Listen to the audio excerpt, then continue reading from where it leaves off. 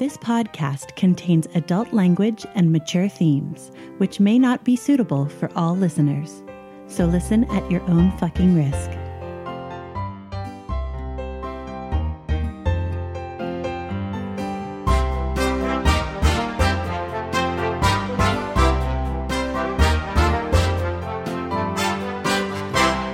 Welcome to Essential NPCs, the podcast where we sample some of the best and possibly some of the worst tabletop RPGs. I'm Addie. And I'm Tommy. And you're listening to Series 8, Episode 9, Uninvited Guests. And let's start it off with some announcements. First up, the announcement you've been waiting for. For the past 2 weeks, we've been advertising our 2 for 200 giveaway. We exceeded 200 likes on Facebook, and to celebrate, we are giving away 2 beautiful Wormwood Gaming Dice Volts to 2 fans who like our Facebook page and commented on the last 2 episodes. Today is the day we have drawn the names, and our lucky winners are Morgan Gooden and Aaron E. Parker. Congratulations. Reach out to us. Get in touch. Say hi. Send us the info in a private message where we can send your goodies. Congratulations to you two. Thank you so much. And thank you to everyone who commented. There were a lot of really fun ones there. A lot of people saying that Oko is their favorite. So that was really nice for Nick to see. And our second announcement is we are going to Gen Con. Gen Con! Come find us there. I will do my best to keep us updated on social media. You can stalk us all you like. Though the cell service is a little spotty, so occasionally there will be blackout periods. Essential NBC's cast members who will be going to Gen Con: myself, Addie, Nick and Jerry from this series and Series 7. Dan Barron from Series 2, 3, 4, 5, and 8. That's too many seasons. And Roman Milan from Series 2 and 5. So come find us. We're going to be playing RPGs, walking around the vendors hall, and generally having a good time. We might even have some goodies for you. And with that, let's move on into Words with the GM. Hello. Hello, GM. Hello. This Words with the GM is about Series 8, Episode 8, Conflict of Interests. So there was a lot of stuff going on, and everybody was kind of working on their own towards our free Tarvo Gambit when we hit a couple of snags. Yeah, everything was kind of falling into place really neatly, and the momentum was going great, and kind of organically an opportunity arose for me to present Tan with a choice. And that's actually something I wanted to talk about with this Words with the GM, because one of your many responsibilities as a GM is to pay attention not only to the plot arcs that you are presenting and cultivating, but also what your players are doing for their personal arcs for their characters. Because every GM knows, there's multiple different plot threads going on in any given campaign, and you're always trying to figure out how to tie them together, pull on them, and make them into a cohesive and satisfying narrative. And a few episodes back, when Tan vocalized her desire to assassinate Jaco and got her hands on the toxin to do so, she sort of created her own plot thread that I was aware of but wasn't really sure how to incorporate into everything I had going on. And, I kept thinking at one point she just might go for it. She might go for it. It's not a thread that I really have to pay attention to. I just know it's there. And then the way the party kind of split and slowly separated away from Tan, and then Tan was the only one watching for when Jaco was in the refresher, I realized I had this beautiful moment to take that thread that she had created herself and run with it. And she's had this kind of ongoing arc throughout all of the campaign, where she hasn't really been able to fully pull herself together after the events of Order 66. She's relying on alcohol and substances and barroom brawls to cope with that pain and betrayal. And we had this beautiful moment where something hinky is going on with Shamash, a person who you guys suspect of betraying you. And there's Jaco, this character who embodies the trauma of Tan's past as a slave. And I saw this moment, grabbed it, and just decided to turn the spotlight right on Tan right there and let her really seek out a satisfying milestone for her personal arc that she's been effectively writing since episode 1. Yeah, it's always really satisfying as a GM to be able to incorporate things from backstories or things that have been happening in game that are created by your players, because you want them to be enfranchised and involved in what's going on in the story, not just because it's your story, but it's because it's the table's story. And I think that deciding when to pick up those threads and really tug on them, or to let them lie and see if they go anywhere by themselves is a really kind of one of the truest art form judgment calls of being a DM. And this one was definitely one that I probably would have picked up too.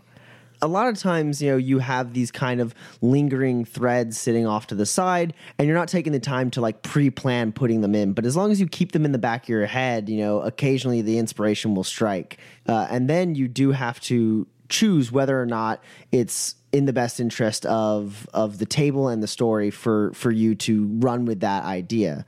One thing that can happen, especially when you're taking like a personal arc that a player has introduced, pulling the campaign in that direction, you can alienate some of the other players if you're not careful. For instance, Tan's decision to kill Jaco has had implications on your guys' operation here on Tarvo, and that affects all the other players. And the more you run for certain people, and the more comfortable you get with people at the table, you can start to feel out like when people would think, oh man, that's a really cool complication, and when people will be rubbed the wrong way by that kind of thing. You definitely don't want to like do one of these maneuvers and then end up creating conflict, not just in the narrative, but also like at the table between the players. Because ultimately another one of your responsibilities as a GM is to like keep everyone engaged and having fun. And I kind of felt like I had a good feel for the room. I knew what everyone was doing, and it felt like this would be a really satisfying step for Tan to really hit rock bottom and hopefully have interesting implications as far as her character interactions with the rest of the crew moving forward. And unfortunately, I don't have like a universal trick to feeling out the table in that way. It's kind of just a thing you get the more you play with people.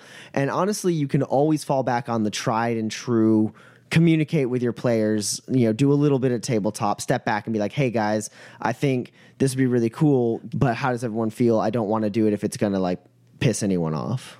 Yeah, it's definitely going to present some interesting character moments going forward. I'm really looking forward to having, personally, Elkiri find out. But also just in general, seeing where Tan chooses to go from that moment forward. Yeah, me too. But another thing I'm interested in talking about is, what was your favorite part from the previous episode?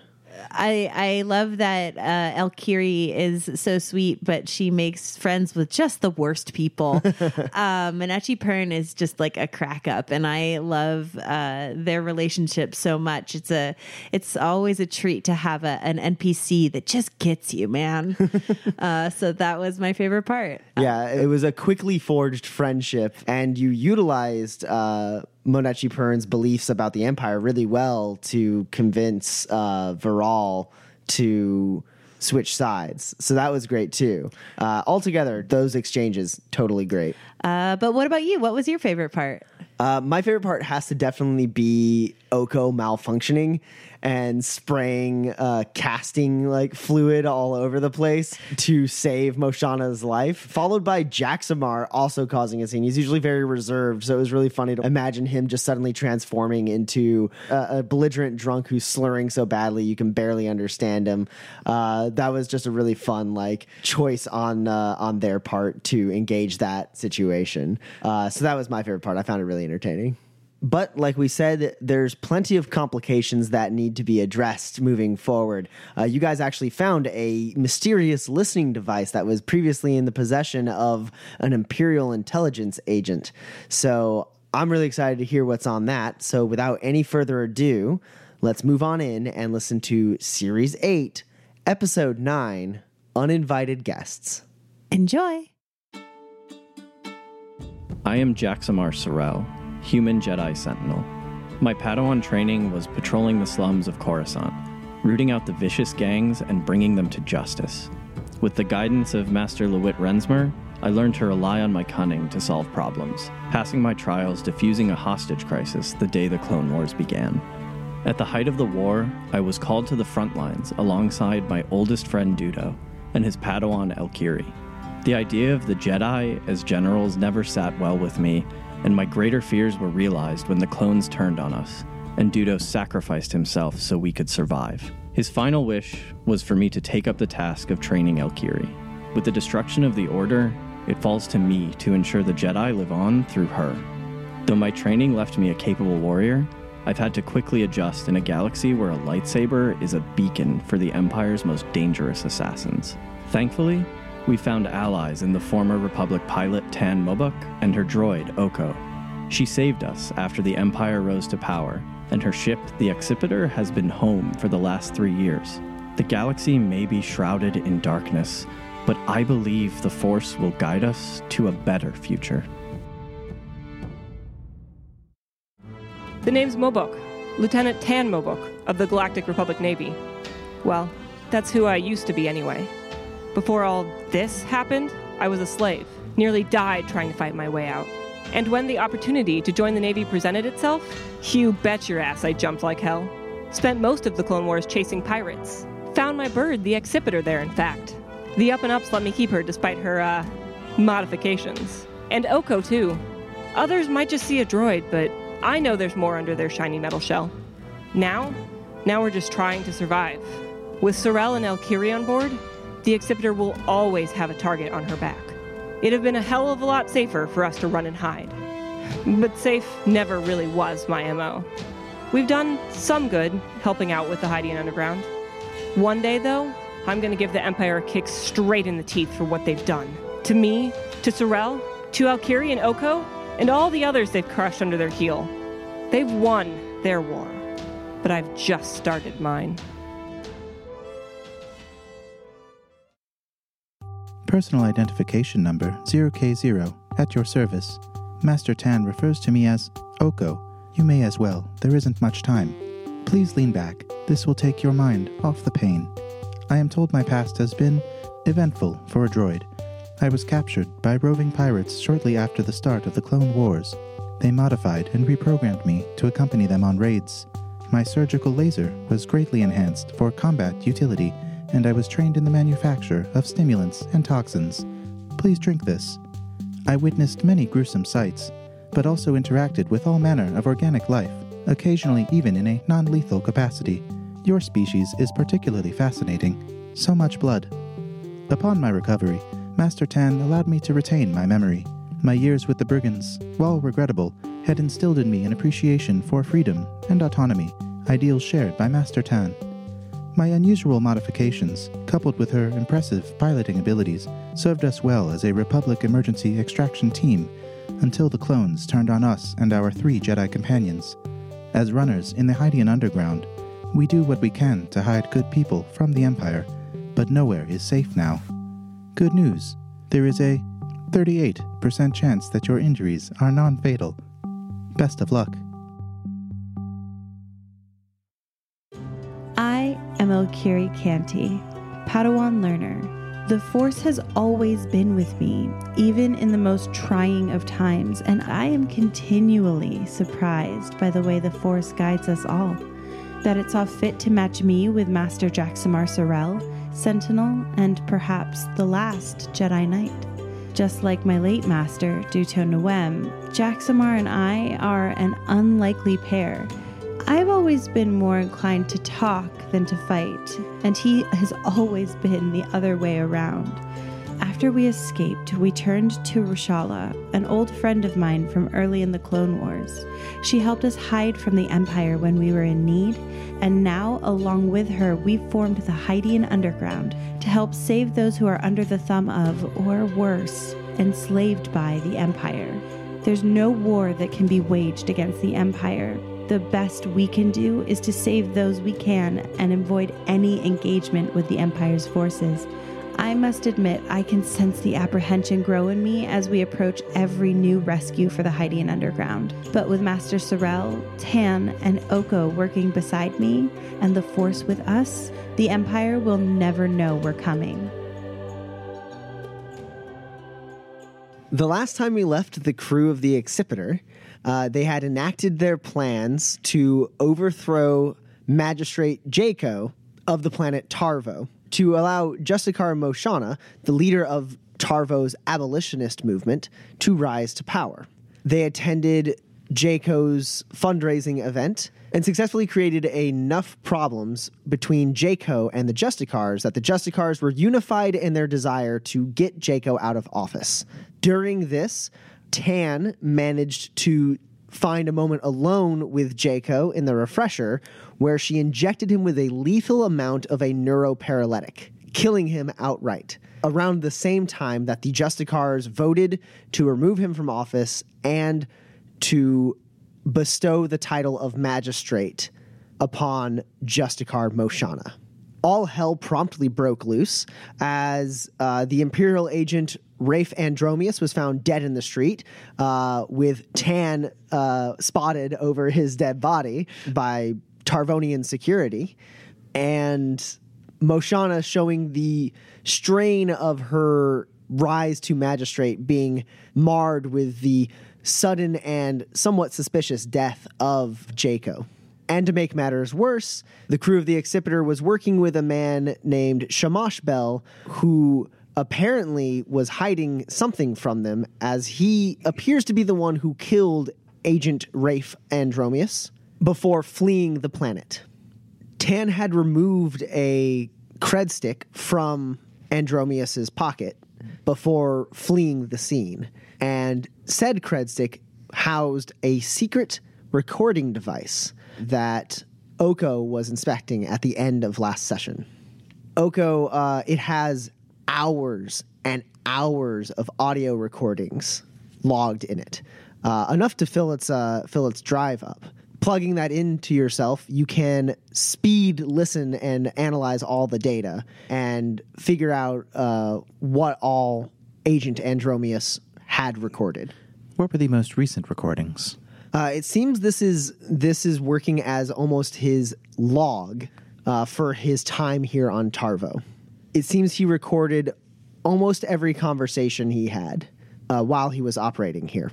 Working your way from the back all the way to the beginning in what amounts to about 3 minutes as you speed through all the data, assessing it at a speed only a droid can, you're able to discern a few things. One thing is for sure. Shamash Bell sold out the Hydian Underground. Agent Andromius came to the planet with orders to corner and capture Shamash Bell. Rashala's suspicions were correct. Shamash was compromised by the Stormcloud's capture. When the two ended up confronting each other, they struck a deal instead. Shamash Bell agreed to give up the entirety of the Hydian Underground, everything he knew, in order for sanctuary in the Empire. The one concession he requested was that the Empire made no moves to prevent Tarvo from liberating its Tosh slaves.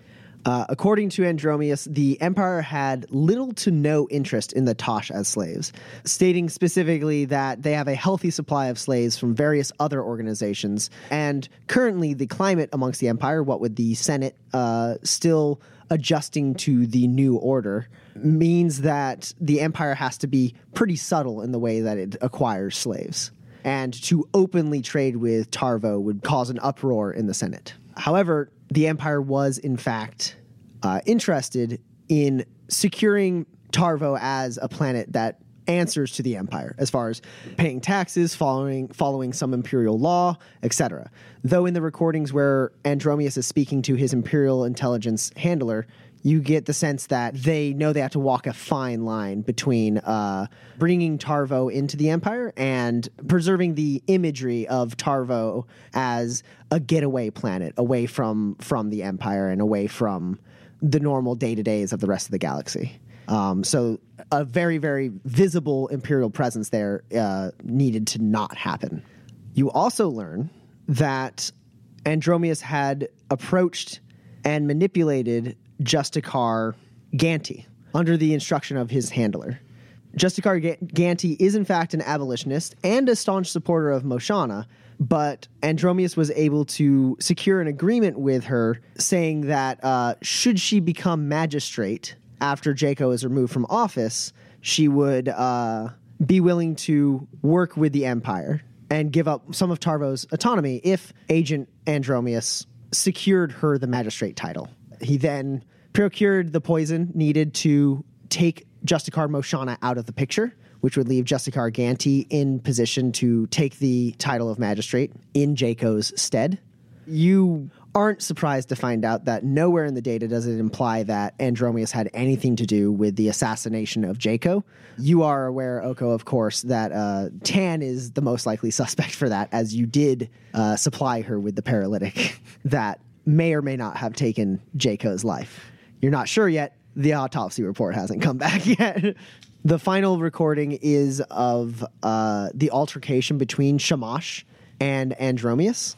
It appears Shamash saw Andromeus attempt to poison Moshana as well and went after him to confront him about it. And Shamash confronts him, saying he gave the Empire everything they needed to take down the Hydean underground, that, they had a deal, and that Tarvo was supposed to be liberated. And Andromeus justifies his actions, saying Tarvo will be liberated under Ganti's rule, but Ganti will be much more subservient to the Empire than Moshana would ever be, due to Moshana's pretty unwaverable sense of right and wrong. The altercation got heated. Apparently, Andromeus attempted to make a move, and Shamash shot him and fled. And that's what you get uploaded into your memory banks. It's not transmitting, is it, Oko? Is it recording us right now? The blinking light indicates it's full. But is it sending this info somewhere else? No, this appears to just be a local recorder. Okay. What was on it? I relay all of that information. Mother Dasher. I know we should tell the others. We need to tell Reshala. Still out there. How much do we tell? Well, I'm sure they'll want to hear the tapes. Understood. I'll get on the ship's PA.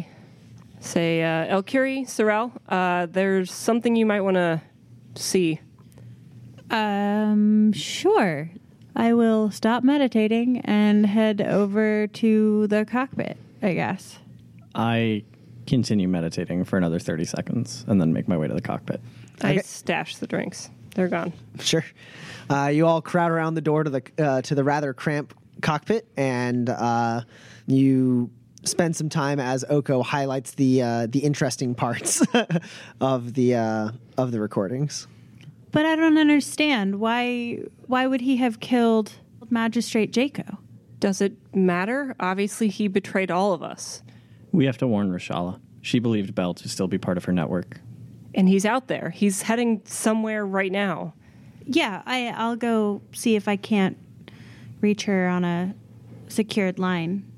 Yeah, I mean, you can reach her. The security of the line is unknowable. Right. But you do reach her, and you relay all the information to her. All the information that I have, which is not all the information. She goes, that's terrible. I'm glad the four of you are all right. It seems Tarvo's a dangerous planet to be on right now. Somewhat. Will you be leaving there shortly? That is the hope. The hope? We're staying for a moment. Hopefully soon we'll be leaving of our own accord rather than escaping. Because Moshana wants to have... more words. Yes, that makes sense. I've met Justicar Moshana once before. She seemed like a good woman. Regardless of what all has happened, I am glad to hear that she has taken the office to rule Tarvo. I feel like there might be some change under her control. I hope so. As do I. Make all this bloody business worth it. Thank you for the warning of Shamash. I am shocked to hear of his betrayal, but he has always been the type of person who's willing to do terrible things in order to save lives. And I'm sure that's what he thought he was doing in his own misguided way. If he arrives, we will detain him, though he's a smart man. I don't think he'd risk coming here after being so exposed. Stay safe. You as well. And she ends the call. How long has it been since Moshana told us that she would contact us soon? To catch you guys up to speed and for you guys to really observe the parts of that, the recordings that Oko highlighted as the ones that, give the pertinent information. It's been, we'll say 4 hours. I go find Tan, preferably alone. I'm in my quarters. I go in. I close the door behind me. Sorrel, I need you to tell me it wasn't you. what are you talking about? I made a play for the access codes to get into Jaco's residence. I told you about Belle heading after Rafe. And you called after, saying you'd gotten Jaco's access key while he was in the refresher. Yeah, you had been detained. You weren't able to get up there. I need you to tell me it wasn't you, Tan. Are you talking about... I just got the key card. That's what we were trying to do, right? That's the whole thing we were setting up, was to get the key card? They found him dead in the refresher, Tan. Okay. What do you want me to say? I need you to tell me it wasn't you, Tan.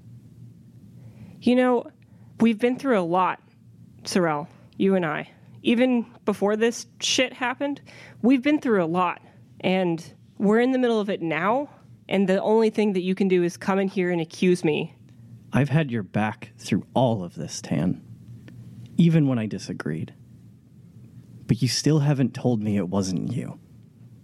It wasn't me. Are you happy? No, Tan. No, I'm not happy. We put in all this effort to take down this man in such a manner as to effect lasting change on this planet. He's a martyr now. His successor the result of a political assassination. Even if she's found not guilty and his death is ruled by some miracle, not a murder. In what scenario is she able to push forth any kind of political agenda without the shadow of his death hanging over her? They still have all of the evidence that we uncovered. Everything that he did, it's all still there. He's not a martyr. He's a corrupt businessman. His death means the system never punishes him.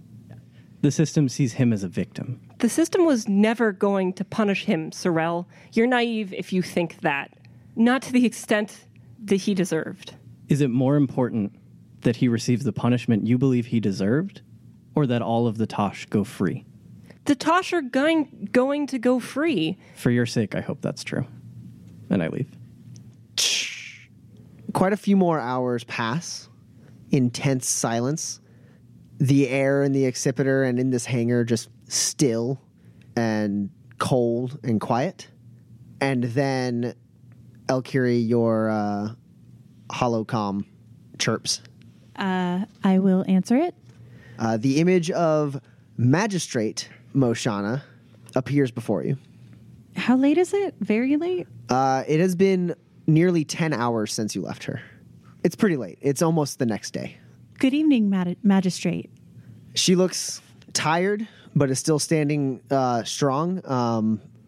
She nods to you and goes, Elkiri, I would much like to speak with you and your crew. I have much to catch you up on, and I'd rather do it face to face. Before you have any concerns, I have cleared any suspicions that might lead to the four of you being incriminated. Oh, that's a relief. Where should we meet you? In the magistrate's office. I'll gather everyone and we'll make our way there. And I will go and wake up everyone, starting with Jaxmar. I'm still meditating in the hangar, or in the cargo bay. Master? Yes, Elkiri. I've just heard from Magistrate Moshana. She'd like to see us. We should be on our way then.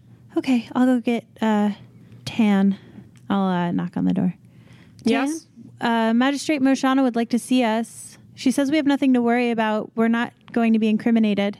So I think you're okay to come with. Okay. You trust her? Honestly, I don't really know her. but I don't think we have much of a choice unless we want to exit excitingly. That's true. I'll be there in a minute. Okay. Oko, are you in the oil bath? Master Elkiri, are you injured? No. Thank you, Oko. We're leaving soon. We're going to go to Magistrate Moshana's office. I will accompany you. Great. So after I've gathered everyone, we'll head out. So you guys have a tense walk back to the Exalted Comfort. I must admit, I am still apprehensive at the death of this Imperial agent. Surely the Empire is on its way. In force. It's okay, Oko. We'll get off this rock soon. I promise. Yes, Master Tan. You are escorted up. The magistrate is expecting you. The revelry and festivity that permeated the Exalted Comfort upon your first visit is noticeably gone. It is eerily quiet. There are still Security Bureau officials kind of making a perimeter around. The guests are not out and about. If they're here at all, they must be confined to their rooms. And this sense of somber quiet accompanies you all the way up to the very top of the outward arch where the magistrate's office is. The door opens up. You enter the office. It is black and gold with beautiful sweeping views of the capital of Tarvo and the surrounding naturescape. Standing out on a balcony in different, more exalted looking robes than you saw her at the party is Magistrate Moshana. The doors to the balcony are open and you can walk freely out there. She's leaning there, looking out at the city, turns at the sound of your arrival and lets out like a long sigh and then says, I have to hope that none of you played a hand in Jaco's demise. The reports have come back. His death was ruled natural causes, heart attack, perhaps caused by the excitement. It's quite perplexing given his age and relative health, but no doctor can seem to find any cause for such a thing. Unfortunately, what this has done is it has stifled my ability to walk back some of Jaco's most recent edicts. He had supporters. I'm sure with the evidence that you say is somewhere in this office, I can begin to work on removing that lasting support that has grown with his untimely and unfortunate death. However, wielding such accusations as malpractice and treachery this shortly after someone's death and taking their office obviously would look, well, to put it lightly, bad for me. It's going to take some time before I can really begin to work on freeing the people of Tarvo. What I was hoping was going to be a unanimous, supported movement against Jaco has now become stifled in accusations of conspiracy and a grab for power. I do believe that good can still be done here on Tarvo, but whoever, and she looks at all four of you, had a hand in Jaco's death, well, they've made it so that the people of Tarvo will have to wait for some time. For the time being, I was able to shift all blame onto the man known as Shamash Bell. We were able to confirm that he had been meeting with Andromius.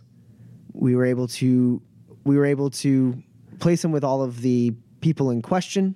Enough suspicion is on him that he's wanted for questioning. The four of you, your names have been left completely out of the investigation. I did this because you saved my life, she says directly to Oko. And that is a debt I was not going to leave unpaid. I am a doctor, but your honor is appreciated. You should know that Andromius was working with Ganti. They wanted to put Ganti in power, and that's why there was an attempt on your life. Even with Jaco ousted, it wouldn't have been true freedom, not from the Empire. That is unfortunate to hear. She says, reacting to it, but with weariness, another thing has gone horribly wrong when she hears that. I understand her feelings completely. Made even more unfortunate still by the fact that in order to appease Jaco's supporters and quell the overwhelming accusations of conspiracy, I did, in fact, need to speak to the Empire. What did you say? Well, I was contacted by one Rissa Anaro. Shortly after the incident, a few hours into my reign, she let it be known that the Empire was aware that Tarvo was housing 4 fugitives. She identified the 4 of you by the name of your ship and your real names. I assume this was information she gathered from Shemesh before he left. You're telling us this because you provided us a window to escape or because you've sold us out? I need you to tell me which it is right now. She smiles just a little bit at like the fire with which like you say that, and she raises a tired hand and goes, "Please, even with Shemash's treachery or whatever treachery, ultimately good things will come of this, and I appreciate the hand you had in that. Commander Anaro and I were able to agree that an overt Imperial presence on the planet would not go over well in the Senate or the galaxy as a whole. However, steps have been made to align Tarvo with the Galactic Empire. A representative of the Senate will be here tomorrow to hammer out what I'm told are very generous terms for Tarvo's inclusion in the Galactic Empire. I've been ordered to track and capture the 4 of you and turn you over to the Empire. I told them I would be doing this to the best of my ability. They gave me a short window of time. I have no intention of delivering on this promise, but I also have no intention of leaving Tarvo in a place to no longer have the shield of the Senate, as flimsy a shield as that is these days, from the full reprisal of the Imperial military. You don't have to bargain with the Empire. If we know what's coming, I mean, we made it away from Reaper Squad once without knowing anything. We can figure this out. There's no reason that you should have to deal with them on our account. My only hope is to be able to walk away from this situation without the Empire suspecting that I aided you in your escape. Your ship has been ordered to be locked down. It's not too hard a ship to find. And so for you to escape without any sort of altercation or fight would seem suspicious for me. But I do think there might be a way we can work this out to both of our benefits. At that moment, both Jaxamar and Elkiri, I am going to flip a dark side point, and I'm going to give you 2 a choice. The both of you can ignite your lightsabers right now and save Magistrate Moshana's life, also outing yourselves as Jedis, or you can let her die. In a flash of intuition from the Force, you have the time necessary to draw your lightsabers and ignite them in order to protect her. So, just to be clear, we both have to choose to light our lightsabers? Absolutely. I'm on my feet with both lightsabers ignited. Okay. I pull mine into my hand from my boot. Okay. In a flash, Tananoko, without any warning whatsoever, Jaxamar quick draws his 2 lightsabers, ignites them, and leaps forward. And Elkiri force pulls her lightsaber out of her boot, lights it, and spins downward. And the 2 of them deflect 3 separate blaster bolts into the night sky. And Moshana stumbles back, eyes wide, and a full second later, you hear as the sound catches up with the blaster bolts coming from what you would imagine is very far away. 3 shots, precision shot to get her in her head and her heart twice. Jaxamar was able to deflect the 2 in the heart, and Elkiri was able to deflect the 1 going for the head. We should go. Yeah, I'm going to move Moshana Sure. over to the corner or whatever. Yeah, with her free hand, Elkiri puts it out, and Moshana is slides across into the office off the balcony. Looking around, you see only one building tall enough to allow the shots that were just taken on Magistrate Moshana. Both of you immediately instinctively stand shoulder to shoulder, ready to deflect more oncoming shots, and none come. And Moshana from the office, kind of leaning weak in the knees against her desk, goes, Jedi. We need to go now. I'm already on my way. And you guys begin to make your way towards the turbo lift. I will use the Seek Force Power on Rissa Anaro. Okay. I generate the force points necessary to know her general direction Or location. or location. You get a flash for a moment. You see Rissa Anaro on the bridge of a ship. She is talking into a comm and then looks and seems to bark an order at one of the helmsmen of the ship. And that's what you see. We need to get to a more structurally sound location. Those shots, they're going to bring my guard here. You're not going to be able to leave the building. I've already done enough to cover you up. You can't go that way. I have an airspeeder. You can take that and catch whoever just took those shots at me. Oh, we will. She leads you down a little way. She's shaking from it, and she keeps looking at Jaxamar and Elkiri, like trying to size them up almost as she's leading you down the hallway to the dock of her airspeeder. And she goes, there, this used to belong to Jaco. It's the magistrate's car. You can take it. It'll be fine. No one will miss it. Already in the cockpit. It is a 4-seater airspeeder, open cockpit.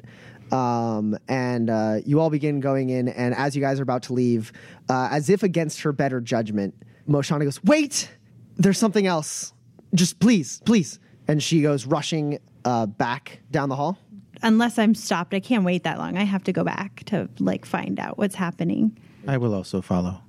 The two of you zoom back as Jaxamar opens up the hangar door and Tan revs up the engine of the airspeeder. You find her in her private quarters, which looks like she's started to move into it. It's almost completely moved in, but there's still a couple crates, and she's digging around in one of them, and she turns around and shouts when she sees you and almost drops a small case that she's holding. It's this. I was told to give, I suppose, you this. Me? Yes, you need to leave now, though. And she hands you the crate, and she goes, you can contact me. I can explain more, but I can't risk you not having that. Oh, okay, thank you. Go! You should take care of Ganti. They're not going to stop until you do. And then I turn around and run. I hand her the recording device without the 500 credits and say, stay safe and don't join the Empire. And then leave. As you do, you hear her say to herself, I wish I didn't have to. And you guys get back to the airspeeder, which is revving, Tan is ready to go. And you guys jump in, and I assume Tan guns it. Pedal to the metal. All right. As you guys depart, moving down towards the normal airways of airspeeder traffic, you see a vehicle departing from that same building that the shots came from, down in its kind of mid-level hangar. And it is making a beeline trajectory away from the city, away from Tarvo's capital.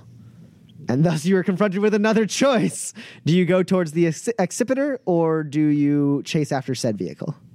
I will bank hard and turn towards the other vehicle and gun it more if I can. Okay. We will enter initiative and a chase scene. So everyone needs to roll initiative for me. Master Tan, the Accipiter is that way. Yes, Oko. Just one little thing we have to deal with first.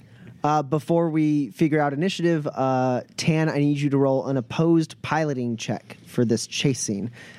This is a daunting opposition with 2 challenge dice. Yeah. And I'll flip a destiny point to add another challenge die. Of course, you are really good. No successes with 6 advantages and 1 despair. So you were previously at medium range, and the speeder you are now chasing after got enough of a head start on you that they move into what would be considered long range as they are starting to get away from you. Now, did anyone get better than a 2 on initiative? All right, since none of you got better than a 2, the opposition will go first, and then you guys will go, and that will be the round. The vessel you are chasing seems to notice that you are on its tail and begins to take evasive action. The maneuvers are skillful, to be sure, Tan, but they're not very effective at this range, and they fail to actually have any effective evasive action against you. And now it's your guys' turn. I'd like to go full throttle. So I can make a hard piloting check to increase the vehicle speed by 1 for 2 rounds. So go ahead and make that check. That is 3 successes and 2 advantages. If you have any strain, you can use those advantages to heal them up, or you can send them forward as boosts. But you do, in fact, step on the gas and tweak one of the engine safety sensors on this airspeeder, and you get a little extra speed out of it as it kind of jolts forward and zooms down to get on an even level with this airspeeder you're chasing, which seems to be descending downwards at a slight angle. I'm going to take 2 strain to do an additional maneuver Okay. to close the distance. All right, so you move from long range to medium range as you begin catching up. Once I have closed the gap a little bit, I will go ahead and use Fire Discipline to let Oko know where to shoot. All right, go ahead and roll leadership. No successes, 3 advantages. All right, well, that doesn't give Oko a boost, but it does make it so that when Oko hits, he also deals a little bit of strain instead of just doing whole damage. Who's up next? Yes, Master Tan. I will fire. Okay, you have a couple boosts from her advantages when she was going full throttle, and you are at medium range. I will make 1 maneuver to aim. Okay, that gives you another boost. This target is adversary 2, so you have to upgrade the difficulty of this test twice. 3 successes, 5 advantage, and a despair. Okay, so first off, how much damage is that? 8 damage, and I will use 4 of the advantage to crit. Okay, go ahead and roll a crit. 35. Knocked off course. On next turn, pilot cannot execute any maneuvers and must make piloting check to regain control. 1 difficulty per speed. Okay. So while your shot doesn't seem to pierce the armor of this vehicle, you can get a better kind of look at it as Tan closes the gap. It's kind of bullet-shaped, as if you cut a bullet in half. So it has a flat bottom. And you manage to wing right underneath one of its 2 engines on the back, which shuts that engine out, and it starts spinning a little bit, kind of leveling out after a couple spins, but it's now careening off course, zooming to the left with smoke billowing out of it. So are we at medium range? Currently, yes. Okay. Are we in nature or are we in the city still, I suppose? While you are declining in altitude and moving towards the edge of the plateau that the city sits on, you are still over the city at the moment until the end of this round. Yeah, I will attempt to use the force to grab a crate or something like a dumpster or like a transit crate or something. Okay. And I'm going to hurl it at their vehicle. Okay. Go ahead and give it a shot. Okay. You get to make an attack at medium range using discipline as your attack skill, and the target does have adversary 2, so you have to upgrade the difficulty by 2. I generated 4 light side points, so I can totally do this. And I actually hit with 1 success and 3 advantages. Okay. I'll let you use those 3 advantages to crit if you want. Oh, I definitely want to do that. Yeah, because you're not while you are hurling this thing and it would do damage to a normal thing, it won't be able to do damage to the speeder, but I'll let you use those 3 advantages to crit, though the move force power doesn't have a crit rating necessarily. 3 sounds like a good enough number to aim for. So with that, you reach out in the force. You see down a ways, there's a restaurant being restocked. There's a large airspeeder with an open platform with a bunch of crates in it. And you reach out with the force, grabbing one of those crates and hurling it with extreme speed towards this airspeeder that's far away from you. Go ahead and roll a D100 for your crit. Don't forget to add 10 to it because it's already been crit once. That's a 25. So it's losing power to shields. It's a -1 to defense in a defense zone until repaired. If it doesn't have any defense, it takes a strain. Okay. You hit, and this crate breaks up against this thing, denting and popping open, and a bunch of Meilu runs just splatter on the side of this thing. and then some of them fall down to the ground, barely missing any of the city as you guys break past the plateau. It falls down one of the waterfalls. Jaxmar? Being ineffective at this range, with my lightsabers at the ready, I will meditate and prepare for when I am in range. Okay, you can go ahead and roll a discipline check to mentally prepare for the oncoming fight. Due to the circumstances of being in a high-moving open cockpit air speeder that is zipping around at breakneck speeds beyond what the speeder should be capable of, I will call this a hard check. And I will flow as well. Okay. That's one success, and then my 2 light side points will generate 2 automatic advantages should I use discipline to meditate on my next turn. Okay. So yeah, you get a boost die when you act on what you're meditating on. And then we are back at the top of the round. They can execute no maneuvers and must make a piloting check with difficulty equal to speed to regain control from their critical hit. So unable to take maneuvers and having to use their action to regain control of their speeder, that is what the person you are chasing does. The speeder seems to get a little more in control and then continues on its course downward towards what appears to be like some of the thick mountainous forest area that surrounds the capital city of the capital of Tarvo. And it's any one of your turns. Master Tan, would you like assistance? Yeah, Oko, whatever we need to get these doshers. I will use improved stim application to make a hard medicine check to increase Tan's agility by 1 for the encounter. If successful, she takes 1 strain. It is successful. So, twisting your modified arm to lock your blaster back into place to allow the stims to come out, the despair you rolled earlier becomes apparent as the blaster mechanic on your modified arm is currently damaged. It's still functional, but it will increase the difficulty of any tests you use to shoot with it until you repair it. But you managed to slot it back into the arm and pull out the needle and jam it into Tan's neck. And Tan, your agility goes up by 1, and you take 1 strain. I will use that rush of adrenaline to keep gunning it and close the gap with this speeder. Yeah, you can get to close range with 2 maneuvers if you want. Yeah, I will take the strain to do that. Okay. The time it takes for the enemy ship to kind of gain control gives the now stimmed up Captain Tan the time she needs to close the gap, and you guys are now at close range, almost jockeying for position with this smoking speeder in front of you. Seeing that Elkiri previously threw that crate at the ship, I will, once I get up in close range, motion to her and say, Elkiri, grab something. All right. And I will use fire discipline. Cool. Roll leadership. No successes and 1 advantage. Okay. Well, you can use that advantage to heal up the strain you got when you were stimmed up.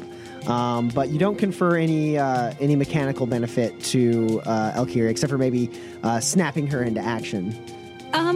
Okay. How high up are we? You are at roughly 350 meters. I look around, and there's not really anything to grab because we're so high up. So I make eye contact with my master. I nod. And I will use the force to move my master onto the ship in front of us. All right. So you can go ahead and roll that. It is a close-ranged attack using discipline as your skill. You can have a boost because I assume Jaxamar is assisting you in this a bit. He jumps. Very much. I'm going to flip a destiny point to upgrade my check. Okay. 1 success and 1 advantage, and I am momentarily use the fear inside of me to make sure that he gets there because I can't lose another master. Okay. So You call on the dark side of the Force a little bit in your fear as you huck Jaxamar Sorel, who leaps up from his meditative position, igniting both of his lightsabers. And Jaxamar, I need you to roll a coordination test or an athletics test. And you can have a boost because Elkiri got an advantage on her attack. What's the difficulty? I will call this a hard test. And I will spend a destiny point to upgrade the difficulty by 1. 1 failure. Okay. So you land, lightsabers ignited, and then you immediately turn them off as you roll a bit and grab on to one of the panels of this damaged airspeeder. Barely maintaining your footing, we will count it as difficult terrain as you continue to maneuver. Which will mean you'll have a setback to anything you attempt to do on top of this speeder, as you are currently kind of trying to get decent footing. It is your turn, though. I'm going to leave Dudo's lightsaber off and use that hand to maintain some semblance of control on this speeder as I slash out with my lightsaber. And I will use Ebb as I do. Okay, trying to carve a hole in this thing. Yes, and I will flip a destiny point to upgrade this check. Okay. And I will suffer 2 strain to use both of my maneuvers to aim. Okay, so as the speeder begins kind of teetering and tottering, trying to buck you off, you can tell whoever's piloting this noticed your landing on the back of the speeder and is trying to shake you off. You kind of flop around a little bit, keeping the one hand in. You ignite your blue lightsaber. You take the extra second to kind of look before you stab, and you go for it. Do not forget your setback for difficult terrain. So that is 2 successes, 6 advantages, 1 to spare. Anyone inside the speeder adds 2 automatic threat to any checks they make before the end of my next turn. So my lightsaber deals 10 damage with a breach rating of 1, and then I will use all of my advantages to crit 3 times. Okay. So if I recall, your lightsaber is Vicious 2. Yes. So you can roll a crit test at a plus 70. So that is a 79, which is power fluctuations. And the pilot cannot voluntarily inflict system strain until the crit is repaired. Okay, so you carve a line, not quite a hole, more like a line as you skid back a little bit and catch on to something. And you carve like a nice deep gash in this in the ship. Fire and smoke starts billowing out, and the panel that you were holding on to buckles and breaks off, and you go flying off of this speeder with your despair. Free falling back behind you. You see all of the rest of you in your airspeeder see Jaxamar lose his grip on this enemy speeder and go flying back. So the enemy ship reveals a retractable turret-mounted auto blaster that pops out of the top and spins around and will take a shot at your guys' airspeeder. And I will flip a destiny point to upgrade their check. Okay, so it hits the airspeeder and deals 4 damage to your airspeeder, which has an armor of 1, so it's reduced to 3 damage. So your airspeeder is now 3 out of 5 wounds, as one shot hits right near the engine block and actually crits. And your ship suffers from power fluctuations. You see as like the lights like blank out and like sparks shoot out of the console in front of you.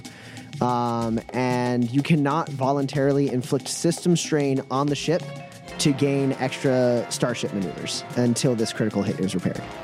And now it's your guys' turn. Jaxamar is flailing back, flying kind of below and towards you. What do you guys do? Can I catch him? With the Force? Yeah. You can try. Okay.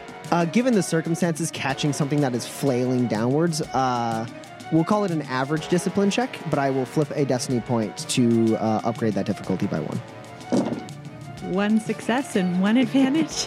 Okay, you can heal a strain with that advantage if you'd like.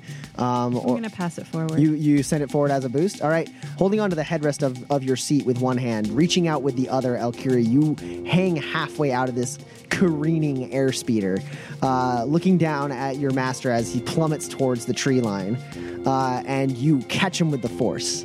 And he is now being kind of like pulled behind the airspeeder, as if on a rod. Because you only generated 2 force points, you were only able to catch him. I will flip a destiny point to the dark side as I use that final dark side point that I rolled that I wasn't going to use to pull him up towards my hand. Sure. With the fear of losing yet another master guiding your actions, you take a strain and a conflict and flip a destiny point over to the dark side as you there's that brief moment where he's just kind of held in place in relation to the airspeeder, and then he gets pulled back into his seat. You go flying up Jaxamar and plop down in the seat next to Elkiri. Welcome back, Master Sorrel. Any one of you can go now. Can I ram the other airspeeder? Yeah, you can use a maneuver to get up to the like kind of engaged range and make a piloting check to try and ram into it. Okay, that's what I'll do. All right, it will be an opposed piloting check, which is going to be daunting with 2 challenge dice, and then it is adversary 2, so it's an additional 2 challenge dice. And you do have a boost spurred on by the brave acts of the Jedis in the back seat. You see Sorrel safely planted back in the airspeeder, so you know you don't have to go after him, and you can just hit on the gas. So that's a boost from Elkiri. I will also flip a light side point to upgrade the check. Okay. Buckle your seats, folks. That is 4 failure and 3 advantage. Okay, so you tried to ram into the back of this ship. It kind of manages to twist and maneuver, so you aren't quite able to make full contact. You kind of scrape up along the side of this thing, and the chase continues on. How many advantages did you get? 3 advantage. I will send those forward as advantages. Okay, while you haven't quite managed to ram into this thing, you have set all of your teammates up to make you have set one of your teammates up to make a pretty solid action against this thing. Who's up next? I will take a shot. Okay, you are at short range. You have boosts from Tan's advantages. The opponent does have adversary 2, which upgrades the difficulty of the check by 2. And the number of dice in the difficulty does go up by 1 because your gun is currently damaged from your previous despair. And I will flip a destiny point to increase the difficulty once more. 1 hit and 3 advantage. I will send the 3 advantage forward again as boosts. Okay, so you rake the bottom of this thing with laser fire, cutting open the hole, but nothing vital seems to get damaged. But your attack does compromise the hull of the ship enough to give some advantages to your allies. Who's up next? As they draw closer, as we jockey for position, I will slash out with both lightsabers. Okay, go for it. I will suffer 2 strain to aim twice. Okay. And I will flow as I strike out. All right. So that is 11 damage with breach 1. Flow adds 2 automatic advantages to my next lightsaber check. And I generate 6 advantages, which I will spend all of them to crit. You're rolling a D100 at a plus 80. That is 160. Okay. Your guys' airspeeder bumps away from the enemy airspeeder. Oko rakes the underside of the enemy airspeeder with laser fire, kind of cutting through. Doesn't seem to do any extreme damage, but as the ships go back to collide into each other again, Jaxamar notices the glow of like the engine core through the crack that Oko had cut. And he steps up, 1 foot on the back of Oko's seat, 1 foot on top of the back seat, lunging forward and stabbing inward with both of his lightsabers. He drives his lightsaber in and like kind of twists with the motion of Tan's motions of the airspeeder as she moves away and upward, and you carve your lightsabers up and out the side of this airspeeder, which spins the back of it, starting to glow and erupt in flames. You look over your shoulder and you see through the windshield of the cockpit of this airspeeder. You see the face of Reaper Squad's Eula Lowlin make eye contact with you, and as she reaches to eject, the entire airspeeder she's in explodes as it is vaporized. Ash and metal and fire rain down on the force below. You guys are pushed back. Jaxmar, you're almost knocked out of the airspeeder once more because you're standing on top of it. But you manage to kind of fall down, and you and Elkiri kind of grab each other to keep you in the airspeeder.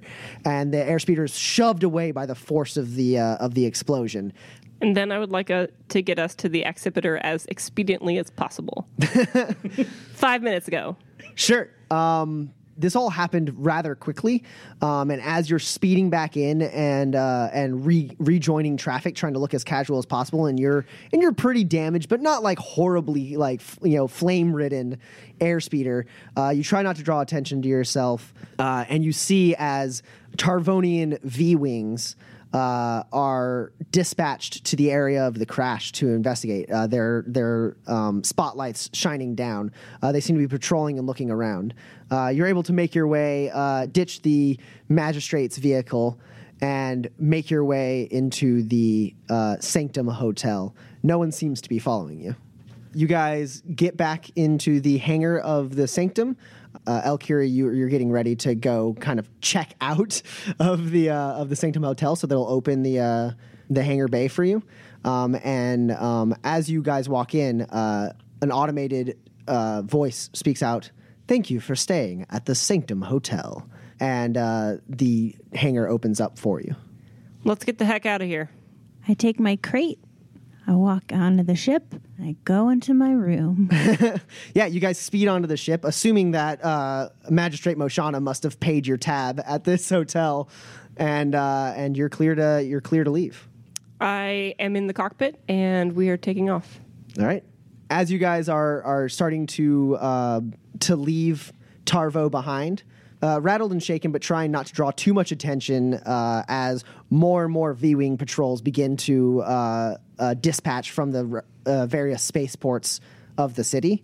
As you're breaking atmosphere, Tan, I assume you're beginning to plot a hyperspace jump? Yeah, we're spooling up.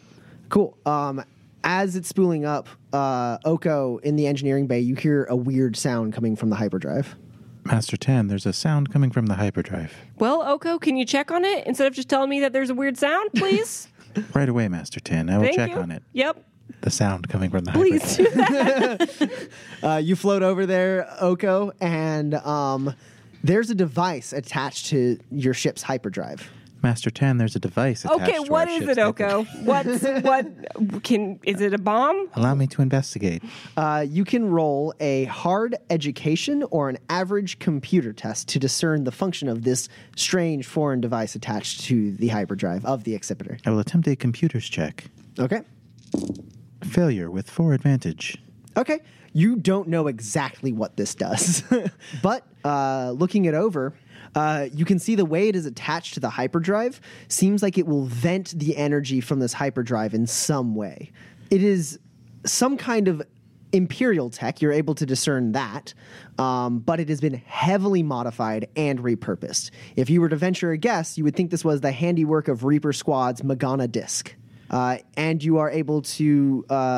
It doesn't take a huge leap in logic to guess that if the hyperdrive were to be activated, this device would activate in some catastrophic fashion. Whether it be a bomb or something else, you're not 100% sure. But you know it will take some computer skills and some mechanic skills to remove it safely from this hyperdrive before you can actually jump to hyperspace. As you are discerning that, in the cockpit, Jaxamar and Tan, you see coming around from one of Tarvo's moons and closing the distance on you, the Vigil-class corvette known as the Bloodhound, the flagship of Reaper Squad. And that's where we'll end this session. Oh, no. This podcast has been brought to you by ENPC Productions. All rights reserved. This podcast is not affiliated with, endorsed, or specifically approved by the Walt Disney Company, Lucasfilm Limited, their subsidiaries, or sister companies, or any Star Wars license holder, and is intended for entertainment and informational purposes only. Star Wars, the Star Wars logo, and all names and pictures of Star Wars characters, vehicles, and any other Star Wars-related items are registered trademarks and/or copyrights of Lucasfilm Limited, or their respective trademark and copyright holders. Go to the official Star Wars website, www.starwars.com, for more information. The Edge of the Empire, Age of Rebellion, and Forced in Destiny role-playing games are trademarked properties of Fantasy Flight Games, Incorporated. All rights reserved. For more information, go to www.fantasyflightgames.com/en/StarWarsRPG.